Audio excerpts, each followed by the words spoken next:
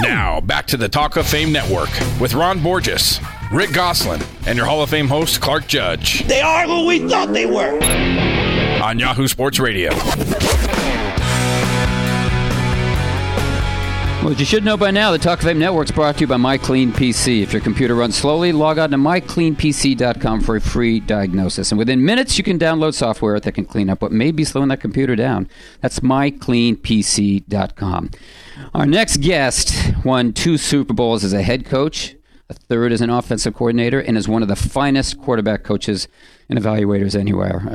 I met him in 1994 and consider him a good friend today. I'm talking about Mike Shanahan, who delivered John Elway and the Denver Broncos their first 2 Super Bowls in 97 and 98, won a league record 7 playoff games in a 2-year span, who went on an NFL record 3 straight seasons undefeated at home, and who years later won a division championship in Washington with a rookie quarterback. Mike, first of all, thanks for joining us. And second, welcome back to these parts. Where have you been the last few weeks? Well, the last couple of weeks, I spent a little time in Cabo and spent a little time with my grandkids. My daughter lives in Greenwich, Connecticut, and she's got 3 boys, all under 5 and 1 on the way. So it was nice to spend about 5 days with them as well. Hey, Mike, it's odd not seeing you on the sidelines. This is going to be the 3rd straight year you're out of football. I guess you reportedly were close to taking over the 49ers this offseason, a team that you left after winning the 95 Super Bowl. How close were you? Well, I'll be honest with you. You know, you kind of go through situations. I know after my first year in San Francisco, back there in 93 season, everybody thought I was going to come to Denver. And after my first year with San Francisco, I thought it was such a great learning experience. Then I had an opportunity to become the head coach at Denver. I just didn't think it was the right time or the right place. I had learned so much, and I decided to stay. And that was probably one of the best decisions I ever made, because I come back 2 years later and was able to get some of the things that I wasn't able to get when I was first offered the job. And that was after my first season in San Francisco. I felt the same thing, going, last couple of years, that you can talk to different teams. But the only way you're happy in the National Football League as a coach is if you win the Super Bowl. And you want to be part of that type of organization. And I've been lucky enough to be with a couple systems, and it's worked out well for me. And you just want to sorry about that phone call, guys. But I've been lucky. It's the 49ers. Yeah, the 49ers, such a great learning experience. And I decided, I said, hey, the best thing for me was to just learn in that with that background and kind of go from there. But it's been very positive. Sorry about that phone call. Sure. No problem. I was just wondering, Mike, back here in New England, Dante Scarnecchia took 2 years off, said he was going to retire, he was going to see the world, make furniture, so forth. Now he's back, working 20 hours a day and coaching the offensive line again.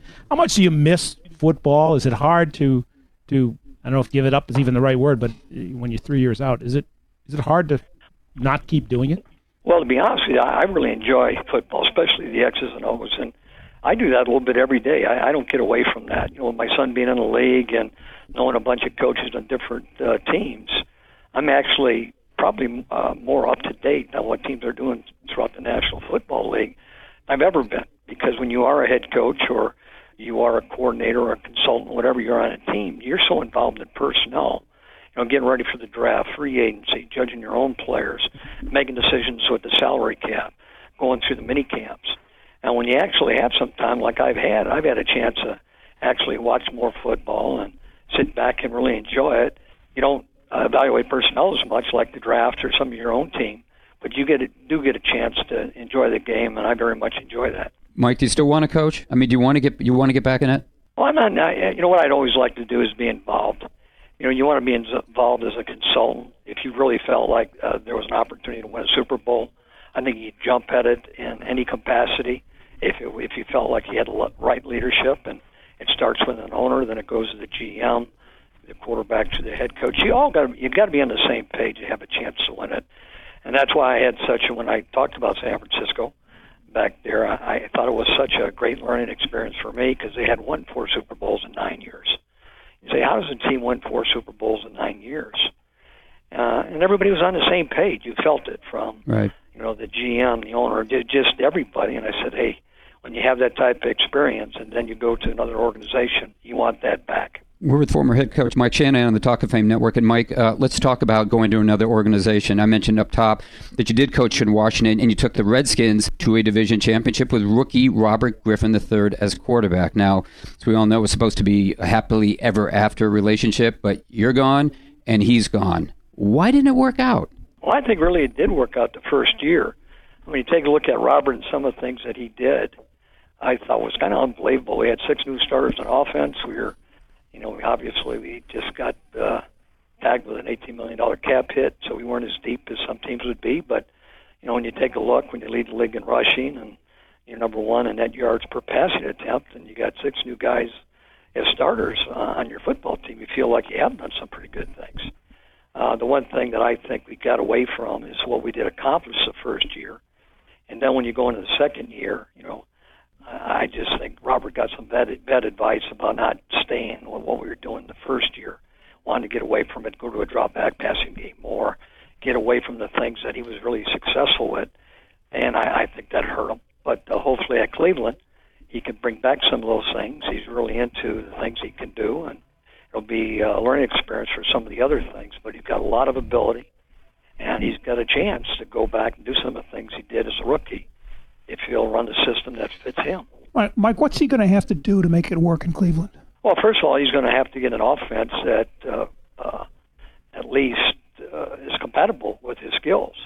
And I think that's what you've got to do with any quarterback, or if you're any offensive coordinator, you've got to take a look and see what your quarterback can do, because if you can't do it, you've got to get away from it. You're not going to make a pure drop-back guy and a guy that's been a play-action guy his whole life and has never done it. It's almost impossible to do.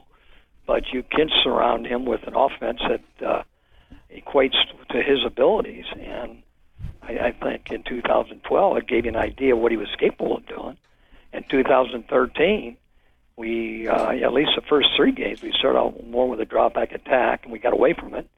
Won the next 3 out of 5, and I just didn't feel comfortable with what we were doing. And I think that was a mistake, and I think he got some bad advice. And I think right now he's willing to just go out there and compete and run any offense that gives him the best chance to be successful. As you know, probably better than we do, Mike, the world you're living in the NFL, it's all sort of instantaneous. Nobody's patient.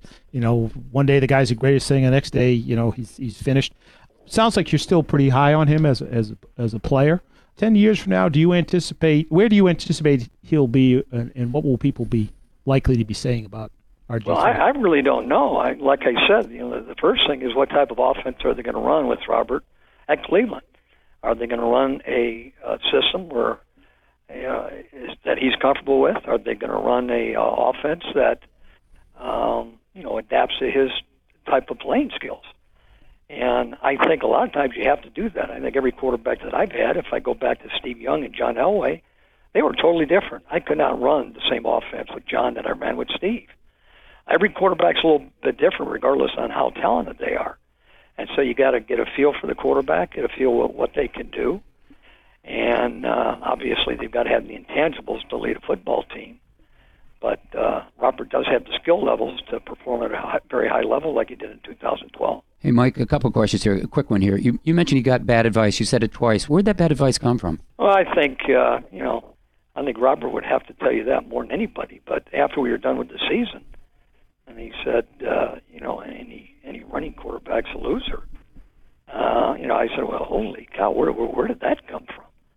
And, you kind of forget of all the great things he did do. He was the lowest, turnover ratio, I think, in the top 5, top 6 in the history of the game. He was tied for 1.3 interception rate. Didn't have very many turnovers. Top 5 in scoring, net yards, and all of a sudden people start thinking they're drop-back quarterbacks, and not the. Why did you have the success you had? The success is people had to play the running game, and we had a pretty good play-action package off of it. And he was a threat. Yeah, Mike, unfortunately, I lied. I said 2 questions. We're out of questions. I see our producer waving his hands, which means we're out of time. So thanks very much for the time, and always great catching up with you, Mike. Great talking to you guys. Take care. That was former coach Mike Shannon. When we return, we'll hear from Rick Goslin on Dallas's first-round draft pick, Ezekiel Elliott. This is the Talk of Fame Network. Talk of Fame Network is brought to you by MyCleanPC.com. If your computer runs slowly, and whose computer doesn't, just go to MyCleanPC.com for a free diagnosis. And within minutes, you can download software to cure what may be ailing your PC. That's MyCleanPC.com.